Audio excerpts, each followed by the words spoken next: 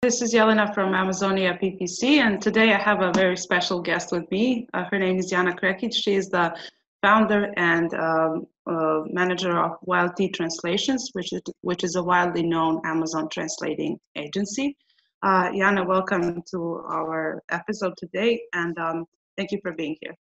Hi, Elena. Thank you for having me. My pleasure.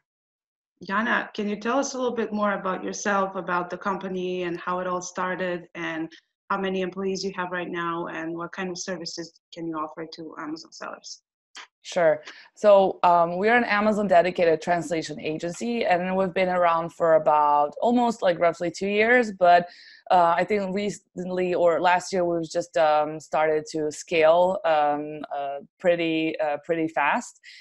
So we actually started with a team of 5 people, and now we've grown into a team of 42 people.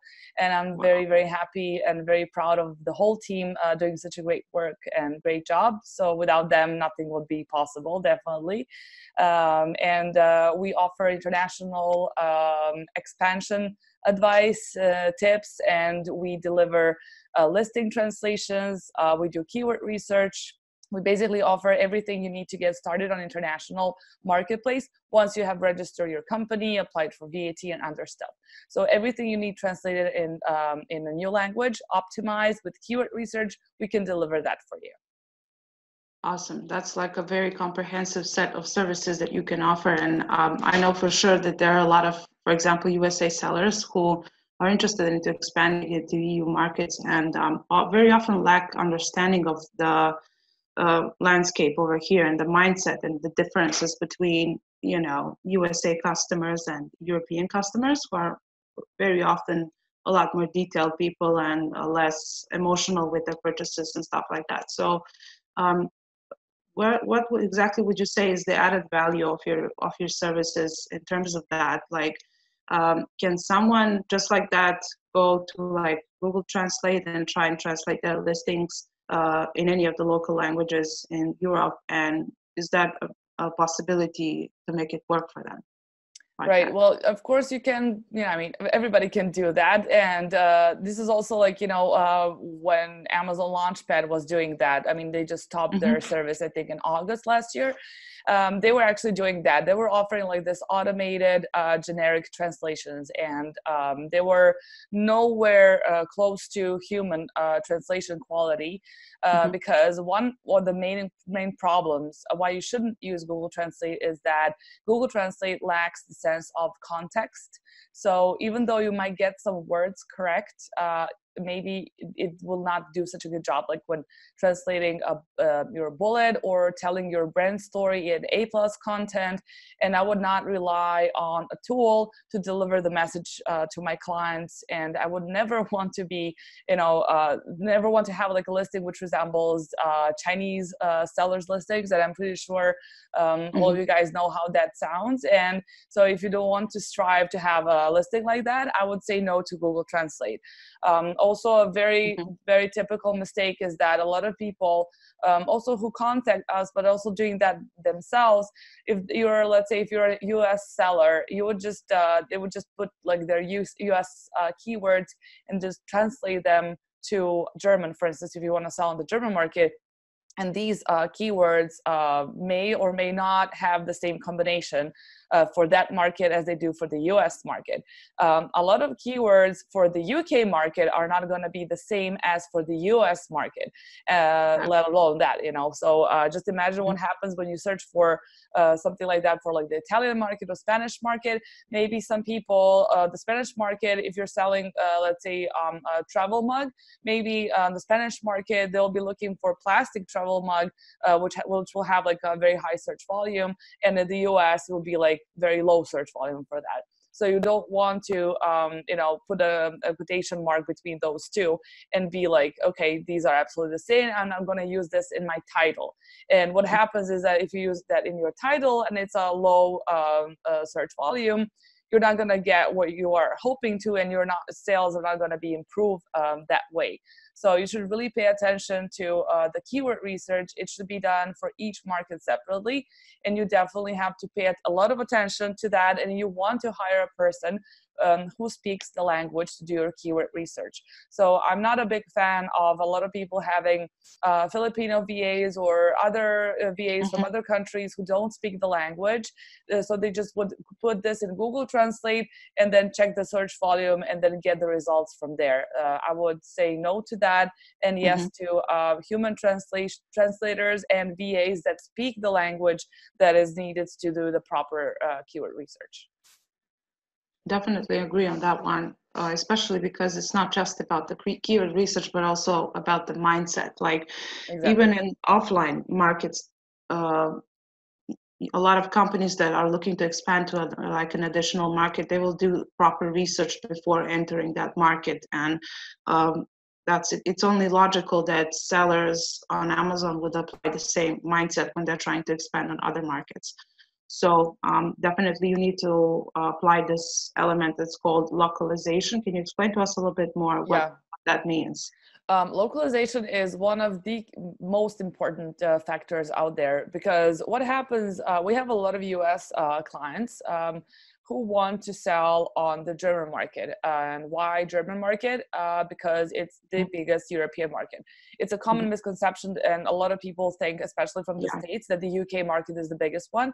But actually, Japanese market, I mean, when talking about worldwide markets, is bigger than the UK. But a lot of people don't want to go there because of like the language barrier and all other different stuff. So let's say that a US seller wants to sell in the German market. First of all, you have to know what style of the market you want to use. You want to know who your customers are and who you're targeting. So the US listing has a lot of like very, typical US listing has sales pitch. It forces people to buy the product, like buy our amazing product or like super cute, awesome product. It has like this little bit of this emotionally involved, like with the customer throughout the listing. And actually it really wants you to buy stuff. Like it pushes you really hard into buying that in like the fourth or the fifth bullet. Germans hate that approach. Like if you would just use this US listing and get someone to translate it as it is, like a literal translator, like 101, and just translate it to the German market, Germans would not love that. They hate like being told what to buy, how awesome your product is, and especially if they lack a lot of very basic information in the bullets, like what are the key features of the product, how to use it, is it safe for my kids? Like they hate that. If you don't have these information, they'll be just like, okay, like on to the next one, because I'm not 100% sure that I understand what I'm buying. So when you're selling on international markets, your listing has to have very clearly written descriptions. Nobody's going to buy something which they don't understand, especially if it's for their kids or cosmetics or supplements or something that you have to put inside of your body. So basically Germans, they like very clean, structured, it's like how they do business, tell me exactly what you want from me and I will deliver that to you. And also the German market has the highest percentage of refunds. So this is like actually how they work. They're like, fine, here's a refund. And it's like the market which has the most of these, like that does the most of these. So they really like a clean business, and they really want something very, clearly written.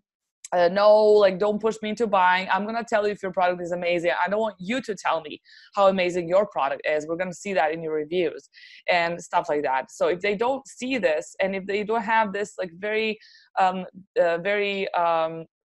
clearly written what does your product contain of, or what are the ingredients, they're probably highly unlikely going to buy your product. And I came across one listing. It was like this espresso cup, like a small shot of espresso, little glass, yeah. And the US listing had like different metaphors. It was like, keep your fingers cozy like your grandma used to do, blah, blah, blah. Or like, enjoy the enigma of a never-ending something. It was like the US listing. And it was like very, very good choice of style for the US. And then it had like the sales pitch, and like it was awesome. It was a very, very good listing. But the German listing of the very same product where they said like own the enigma, just like your grandmother, blah, blah. They just translated this to the German. It says elegant and stylish glass. This is it. And the other one, like keep your fingers warm, like your grandma used to do, it just says thermo-isolated glass. Like this is it, you know, no like keep your fingers warm, but like it's thermo-isolated. You're not gonna burn your finger. And this is what you understand clearly from thermo-isolated glass. And this is like, okay, checked, I'm not gonna burn my fingers, fine, let's on to the second bullet, and so on. So if you just, you know, skip this information and kind of try to make it more, you know, like novelist, like nobody wants to read a novel, no one wants to read metaphors in your bullets. And also a very important thing is to just keep your bullets short. I mean, not too short, but you don't want to maximize on the 499 characters for each bullet, because like nobody wants to read a novel, as I said, and they just want to know the key features. They just want to know which elements are in this product, and then if they like it, they can scroll down and read your A+ content or your product description. So just keep it short and try to deliver all the very important information in the bullets. And the style I prefer for the bullets is that you start with capitalized letters saying like, you know, like if you're selling a coffee mug, you know, like our handle doesn't break. Okay, second bullet, like 100% BPA free, or like dishwasher safe and stuff like that. This is what people want to see. And visually, when you see it, it's quite clear what this product is about. And then people can read like additional small description you left in the bullet. So I think this is what works the best for the German market. And this is what we've had like very big success with coming from the clients. We don't manage anybody's account, but we always get in touch with the clients to get their feedbacks, to get information for some case studies that we do. And we're gonna publish that soon on our website. So this is something which is a very good format for the German market. That's super interesting. So you mentioned that the German market is the biggest European market. Is that the one you would recommend sellers to begin with when they're trying to go pan-European? Yeah, I think depending on where the seller is from, for instance, for the States, I would always say just start from the UK because of the language barrier. And I think that all the Americans, they want to also go to the UK because it's like, it's English, let's do it. It's going to be so much easier. Maybe we don't even have to do like keywords and stuff like that, which is wrong because you should do them again. But a lot of US sellers always start with the UK market more than with the German, even though the German is the bigger one. But also they think that the UK is the biggest one because, you know, like, if it's English, it has to be the biggest one. You know, it's like like that kind of a mindset, and or like the popular or whatever. But like when you talk to like a UK seller or German sellers, I would always suggest the UK market to the Germans and the German market to the UK sellers. Definitely to start with. And usually when people talk about this, they want to start with one market, and if that is one market to choose from, they always choose the German market. So I would definitely choose that one. And I like to call the German market the 5-star market, because all other countries that don't have their own Amazon marketplace, they got transferred, so people have to buy from the German Amazon. So don't get only Germany, you get a lot of other countries outside of the Amazon universe in Europe buying from that very own marketplace. So we have a lot more potential buyers than only, you know, like 10 million or how many million people live in Germany. That's actually very smart. I never heard about it before. Yeah. Interesting. Do you have any tips for other local markets? Like, for example, I know the French nation and French people are super specific, and also counts for the Italian and the Spanish. And I'm pretty sure that you have some experiences to share with us, some maybe patterns that you noticed, what works and what doesn't work for all these other individual markets. Yeah, well, basically, when it comes to Spanish and Italian market, these markets are very, very, very small. So if you don't, like, a lot of people do the pan-European thing, and then you just, you know, sell on all 4 markets separately, and people would rarely choose just to go to the Spanish market or Italian market.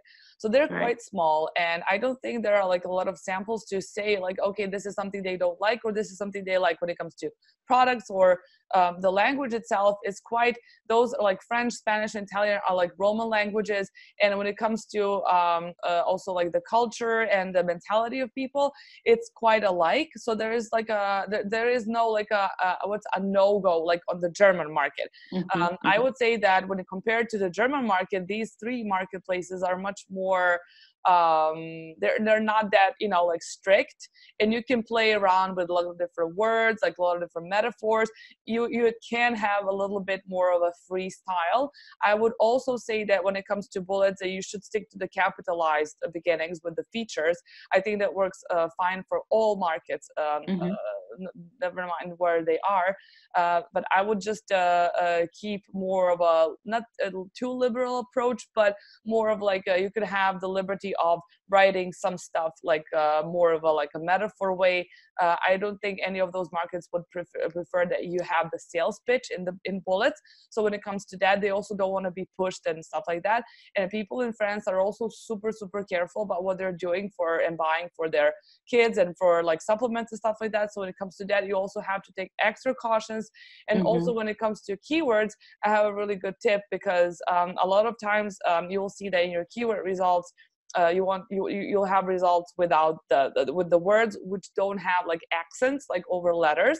And when you have like a word like crème, like cream, and you have like a little this accent over e, this is how the words is supposed to be written. If you don't have like this little accent over e, it means that the word is not grammatically correct, and you should not use it in your listing. You can use it in your backends, but not in your listing. But if you use this word in caps, you are allowed to use this word without the accent. And this is how you can save on so many high search volume keywords, which you can actually use in your listing. Let's say you can put it in the first bullet, or, I mean, you should not put it in title because, you know, caps lock are not like title, but you can use it in the bullet, or maybe put the beginning of your product description. You can actually, you know, get like some super insanely high search volume keywords, which you until now maybe did not know how you can actually use in your text, but you would put them in backends. So you can maybe put them now in your bullets instead, and maybe do like a split testing to see how well they would perform, for instance. Interesting. Those are more like technical things that a lot of sellers probably aren't aware of. Yeah. Usually it's very overwhelming joining all these new markets. So a lot of them don't get to go into all these details, but it's super important. Yeah, this is just, you know, one thing that really helped us, and which we also might also like, well, why don't we use this as a caps, like, you know, so it'll be fine. And also like for the German market, there are a lot of compound words. Like Germans love these like 3 or 4, you know, long words, long words, you know, like you need a sentence in English, but you have a word for that in German. And basically when you are working, for instance, we love to use Helium 10. So when you're working in Helium 10, there's a default word count which says 2, but if you put 1 as a compound word, you're gonna get different results. Let's say if this like word is I don't know, like a hairbrush, and this name for the hairbrush consists of one big compound word, which is not going to show up if you put the word count 2. You're just gonna get like these long tail keywords. But actually, you're not going to get any results which contain this one compound word, because Helium would see it as like, oh no, this is just like one word. It's like using like kit instead of like bonsai tree kit. So, but it's not the same actually when it comes to German. And then when you put the word count 1, you're going to get all the different names for this hairbrush, which are maybe ranked even more than those long tail keywords you get when you put 2. So we always combine the 2 different sheets that we get, because sometimes you're going to miss out on so many good keywords that your competitors will have and you won't. So that's very important when it comes to the German language. Interesting specific about, there are a lot of specifics about the German market, actually. Yeah. Well, I think it's the most demanding one, honestly. And I think it has the biggest potential for you to be successful at, because all the categories basically, which are, you know, bestsellers in the States and the UK, they are also very popular in Germany. So I would say that that marketplace has a very good you know, potential for whatever is popular in the world. It can make it happen in Germany as well.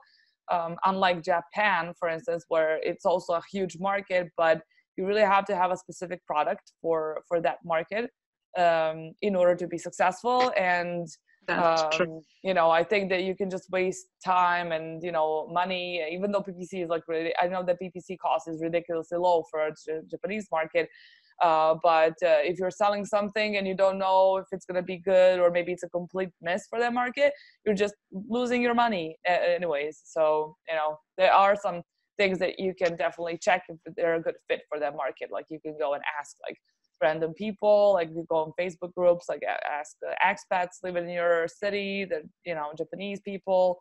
They also have a different sort of culture. People are sensitive when it comes to culture. You can get in big trouble if you offend someone. So you should definitely do your homework before going to the Japanese market. But if you think that you have a good market, I think it can be a huge win for you. Yeah, well, the most demanding ones are usually the most rewarding ones. That's how it works in business. Definitely. So I understand how intimidating can a Japanese market be, especially because it's such a different culture. You have to go through all this learning curve to understand how these people work and what's important to them, what the set of values they have, and just learn how to communicate your brand message to them. Speaking about reaching out to these expat groups for example, on Facebook and asking questions, is that really enough for someone to do a proper research of the marketplace that they want to enter? Or is there some kind of more comprehensive approach that someone can take if they really want to enter these markets seriously and dominate them? Yeah, well, I think this is like one of the things you could do. It's not definitely going to be your main research method, but since this is the Japanese market, unfortunately, we don't have any tools that are going to show us anything. I mean, you could go into Helium and you can just type the ranked words, and you can see like what search volume are for some certain terms. Like, of course, you can do that as you would do for every market separately. But I also think that you can, of course, definitely go to Amazon itself and then search for the similar products and see how well they're doing, and they can be like a really good guideline if it's worth it doing or not. And also, I know John Kent, one of my friends from the Amazon industry. His company is specialized in Amazon for Japan, and they made this report, which is like a probability report, like how successful your product will be on Amazon Japan. And they gather the information from the competitors from Amazon, and then they would make you a list of like suggestions if that would be possible for you to sell or not. But if you want to sell something that is still not being sold on the Japanese market, then this report is not going to help you. I think you have to do a lot of manual work, a lot of checking yourself, like keywords and stuff. And I would say for the Japanese market that if you don't have a lot of competitors over there and you're selling something which is not that widely known to the audience, I think that you have to sit down and do the dirty work yourself, definitely. But I would suggest like checking the keywords rank, a lot of different reports you can get from Helium, from some other tools, and then you can maybe get a better picture, and also like talking to people that live there, because this is like your audience. So this is like what you get back from people who might be also buying your product.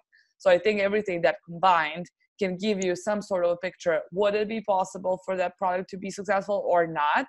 It's not the best method ever, but I think it can be a good guideline to know if it's worth it or not. That being said, do you have like any sort of pattern that has started to occur when it comes to mistakes that sellers make when they're trying to enter international markets? Yeah. Well, one of the things is that a lot of people have already used the automated translations, and then they tried to rank for that. That didn't it failed miserably. Especially it sucks because when Amazon gives you that honeymoon period, you want to use it, and then if you if your listing is like very poorly written, or you have like bad keywords, or you don't even have any keywords, and then you use these keywords in your PPC campaigns, which I'm sure when people give you a list, I mean, you hope that these keywords are good. And then like if you use the keywords which are too broad or not specific about the product, and you just like invest a lot of money in them, after this like month of wasting your money and time, it takes a lot of time to come back and just do the things the right way. It just like when Amazon just understands that you're not relevant for the product, like your search terms are not relevant for the product you want to be ranked for, they're just going to remove you from that first page where you land when you're like still fresh and new. And basically what I would always suggest is to do the proper keyword research. You don't have to have somebody who is a native translator, but please hire someone who's going to know the language while they're doing the keyword research, so that even though your language might not be good in your listings, that you really have some good keywords. A lot of people ask me, like, is it like the content which is more important or the keywords? So I would say that I think that the slightly more important are the keywords, because even though you have this beautifully written listing, if somebody types the keyword of the product, your product is not going to show up. So what's it worth that you have like this beautifully written listing if you don't have any keywords in there? And I would always say that, you know, sometimes like the language can sound a little bit odd when you use some keyword in the sentence, but even though like there might be like 2 or 3 sentences like that, if the rest of your text is amazing, it really doesn't matter. So I would say yes to keywords, and a little bit yes to less yes to the content. But you should always focus on putting a lot of the keywords in the title and in the first 2 bullets, but don't overuse the keywords, and don't sacrifice the language just because of your keywords. You can put a lot of those in backend, you can use in subject matter. So I would not like stuff the keywords just on purpose on your listing. If you have A+ content, just, you know, put them in your product description. Always keep that in backend, because this is what also indexed in the most cases. So basically I would just, you know, pay attention to the keywords, and I would just, you know, pay attention to getting started the right way, because it's going to cost you more money and more time and everything if you just kind of do it like, let's do it, let's auto translate it, and that's it, you know. And also definitely to research the market a little bit more. It sounds like such a boring process and hassle, but I think if you do those things before you start selling, it's going to save you a lot of time and money, and it's definitely going to it's definitely going to pay off. That's definitely true. You have to take your time when you're taking a big step, such as, you know, going into another market. So how does someone ensure that they have a high quality listing? Do you have like a process for that, for example, in your company? Yeah, definitely. We have this something which I like to call like a 2-step quality check. So I think that's very, very important, especially because the clients usually don't speak the language. They just, you know, speak English, and they're just like, you know, I don't want anybody else to double check this. Like, I just want to get the product and upload it and just, you know, be done with that. Yes. So yeah, so basically every group of our language, I mean, every language has its team. So how it works, basically, when sellers send they can either send their link of their already, done ASIN, which is live, like in English or in German, because we also do these language combinations. And it goes to our team leader, who just, you know, gives it to the translators. Translators do their keyword research themselves. Because I think that when you're a translator, when you do keyword research yourself, it's much easier for you, because you exactly know what terms you're looking for. If something else is missing, you're like, well, let me look up this term also as well. Whereas if you have a VA who delivers that, he's not a translator, he doesn't know how to do the text, how to maybe, you know, transform the sentences, and then you're gonna have like more limited keywords choices than when the actual translator does them. And so they do the translation themselves, and then it goes to the first proofreader. This is our first step verification, and then the proofreader gives its comments. If it has to be redone or, you know, revised, it goes back to the translator. And then the second step verification, that goes to the team leader. All team leaders are also translators. They just have a little bit more responsibilities, and then they check the text again, and they check also the keywords, if the high traffic keywords are used where it should be. And then after that, it goes to the project manager. She double checks everything again, and then it goes to the client.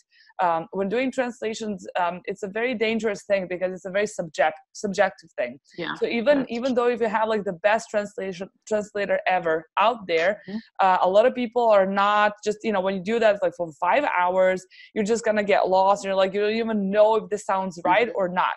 And that's why it's important that somebody else also reads your translation, knowing why did we put the keywords and stuff, because Amazon translations is a completely different style of translations.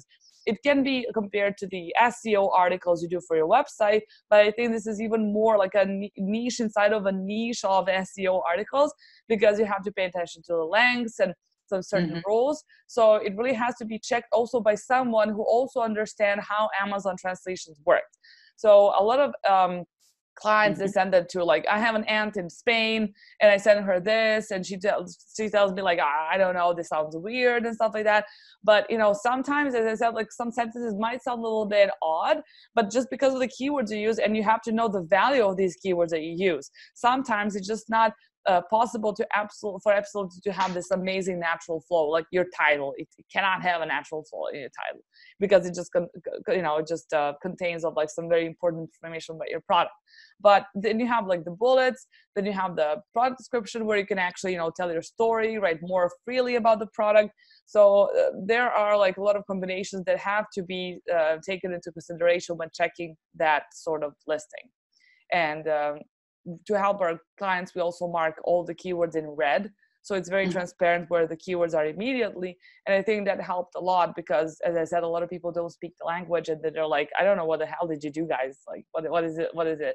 And then we send this in red or in different colors, and they're like, oh, this is very nice. And, you know, immediately they're like, okay, some things were done here and all good, you know? So I think the more user-friendly you are, the better it is for your clients. Especially because a lot of clients don't know anything about a lot of different things which are done in Amazon, not only languages, but like also all other things. So I would always, you know, tell service providers just to be, you know, as user-friendly as possible, whatever that means for, you know, their type of service that they're doing, because that is something which helped us a lot. And we got a lot of really, really good feedback because of that. That's interesting. You mentioned the keyword density, meaning how many times do you repeat certain keywords inside of the listing? Do you have any specific recommendations? What has worked for you in terms of keyword density? Right. We don't repeat keywords ever. I mean, you can have a long tail keyword, plastic travel mug, but then the second keyword is gray travel mug, which doesn't mean that you are repeating the keyword, even though you're having the travel mug. So we never repeat keywords. Usually, I mean, it really depends on like the length of the listing or what the client wants. It's really important to listen. You know, if the client wants a very, very long bullet, to say, fine, let's do very long bullets. I really don't want to, you know, mess with whatever you think is the best for your product. Because, you know, it's everybody are like very emotional with their product, like, oh, that's my baby, blah, blah, blah. You know, everybody wants to like really taking care of them in this specific way. So we never repeat the keywords, like in the title and the bullets. It's always different keyword. It can go anywhere from like 10 to 25 keywords per listing, depending if you have A+ content or not. So we never repeat those, but also in our strategy in backend search terms is also to use, for instance, we would, if you have a backend search term, and for instance, you have this like plastic coffee mug or gray travel mug, for instance. If you haven't used these two keywords in your listing, we would just use, and if you have like a coffee mug in your listing, in the backends, we would use gray, plastic, some adjectives. We would just use that. We would never put the whole keywords again and repeating them, because you already are indexed for that coffee mug. Why would you repeat that again? And we also like to use related search terms. A lot of clients, they actually never saw potentially that, but when we use like related search terms, which really have to be related. So you cannot use like a sunscreen lotion and you're selling a coffee mug, because, you know, maybe you're using that while driving to the beach. It's like too far from that.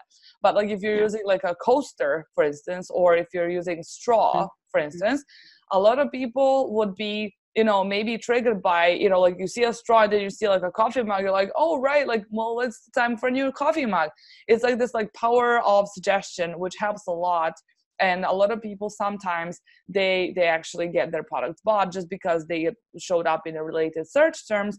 And then a really cool thing which can happen if it's like bought frequently like that is you can get in that frequently bought together section Amazon, and your product can be actually, I mean, not like a, you know, part of the pack of with the straws or whatever, but it can be like suggested to other people that, you know, others bought this, so you might also be interested in that, which you basically kind of get as like a free commercial on Amazon for your product.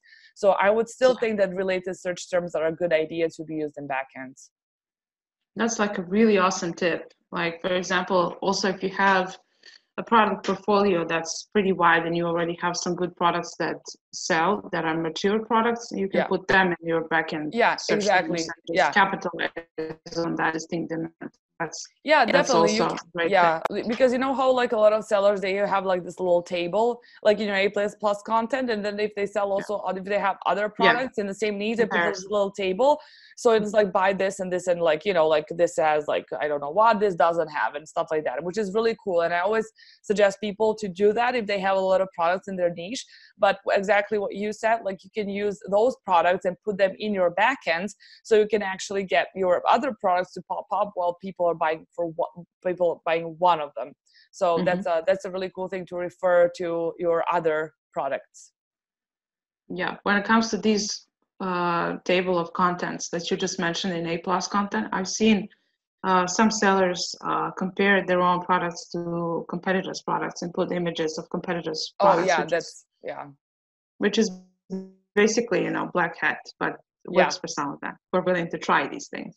Yeah, I mean, also you can also advertise on your competitor's webpage, of course. I mean, you've seen a lot of like Amazon listings, and then like you have like this little ad, and I just tell my client, like, look, there's somebody else, you know, advertising on your product. Like, you don't want to do that. You want to put your other product on that page. And, you know, and a lot of people don't know how to solve that, but this is what people, a lot of times they do, which is, I mean, it's not black hat, but, you know, a lot of people misuse the opportunity of people who don't know about this, or not even a lot of times when I tell people, like, you know, I think you should fix this because there's a competitor on your page, a lot of people are just like, really? How? Like, when did this happen? Like 80% of people I tell this to have no idea that they have a competitor, you know, stealing sales from their own page, you know. So yeah, it's one of the most common but most expensive strategies that are it is, but I think towards growth. But I think it's worth it. I mean, I think that people should pay more attention to that, because people don't know, even, as I said, they don't even know that there's a competitor advertising on their on their listing. You know, that's just, you know, it's crazy. Yeah, when it comes to Amazon advertising, what we have noticed as a trend is that cost per click is growing in general, and the competition is getting more fierce than ever. So whichever strategy you apply, it's always going to be whoever can invest the most in getting that first customer through the door is going to win. I also think that the competition out there is very, very fierce, and there are more and more and more and more people who want to sell on Amazon because of all the stories you hear and, you know, everything made possible. But I think like Amazon now and like 10 years ago, it's like completely incomparable, and it's so much harder now to make some 7-figure income, for instance, or even 6-figure income like you used to do a couple of years ago. And you know, algorithm has changed so much like ever since. And but yeah, I think that now at this point it's gonna take like a lot of really hard work and good strategies to make a very good income than when you would have tried that like 5 years ago. Yeah. Well, maybe it might be time to explore some other markets. Like, for example, you mentioned in one of your recent podcasts that there's going to be Amazon Netherlands released pretty soon, or it already exists. Yeah, it's already That's, launched. I think that Amazon launched it, I think about a week ago. Sellers got an email saying, you know, you should go and sell on the Dutch market, blah, blah. And honestly, like, and this is going to be definitely my tip for 2020, is to try and to go to sell on the Dutch market. I was honestly very surprised to hear that Amazon was opening at the Dutch market, because the Netherlands, it's a small country, and I would have not expected that, you know, Amazon would have opened there. I would have maybe, you know, expected like Denmark, or, you know, maybe a Scandinavian country instead of that. But they chose the Dutch market. And especially it's interesting because Bol Marketplace is the ruler of the Dutch marketplace. I mean, Bol is like where everybody sells, and like people were just like not interested in Amazon. But then in October, we got this information from, like, an inside information from Amazon, from one of our clients, saying that the Dutch market is going to launch in January, and he wanted to get all of his ACEs translated. He was a UK seller. And I was really surprised. I'm like, well, maybe this is just like one case, and, you know, maybe nobody else shows up. But since October, we've done over 300 ASINs for clients. And I get almost every day, somebody either asks about the Dutch marketplace, or wants to get something done for the Dutch marketplace. So I was very surprised by the shown interest of other sellers to go there, open, and to sell on the Dutch marketplace. So I think it's very important for every marketplace who is going to be there first. And I think, you know, since it's pretty new and a lot of people still haven't actually heard about that, especially people who are not selling internationally online, because you're not going to get information from Amazon if you're not independent European about the new marketplace. I think that this is something which will be very, very interesting for everybody out there. For now, I think the competition is not that big. There's still no keyword research for that marketplace. So I actually talked to Helium 10 about that. I asked them, like, look, when are you going to do the Dutch marketplace keyword research? Right. And they told me, like, well, wow, this is something which is really new, and really have to work up on that and stuff, because it's very important. I mean, right now you cannot get any keyword ideas from your competitors because they didn't have it too. Like, the only way how you can get some keywords is from Keyword Planner, for instance, you know, but this is not like, you know, Amazon material, it's Google, but, you know, whatever you can get. But definitely I would consider the Dutch market as potentially the best new coming marketplace in 2020. Will you are offering also translation services? We are offering, we have the Dutch team, and we're offering translations. As I said, we use some keywords from the Keyword Planner and from other tools we can get. And of course, we offer absolutely localized translation for that marketplace. Awesome, brilliant. Jana, do you have anything else you wanted to share with us for today's call, and like anything that's like number one advice that you would say to everyone? I would say to split test your titles and bullets every now and then, because the strategies for keywords, they change a lot. And sometimes you'll be missing out on so many maybe better keywords and opportunities, especially for the international markets when it comes to different holiday seasons and so on. So I think this is something that maybe you should pay more attention to. Definitely agree on that one. It also affects not just PPC, for example, from my point of view, but also conversion rates in general. Definitely. I think it affects absolutely everything. Keywords change. The way that people search for products online changes from time to time. So that's correct. Yeah. Jana, thank you for being our guest today. I personally learned so much from you, and I will be definitely following you online wherever you are on podcasts. Thank you so much. I really enjoyed talking to you today, and I wish you the best of luck. I think you're doing an amazing job with your YouTube channel, and I think you bring so much value. And I think just, you know, you should definitely going to increase your audience this year immensely. I hope so. Yeah. Okay. Bye-bye. Bye.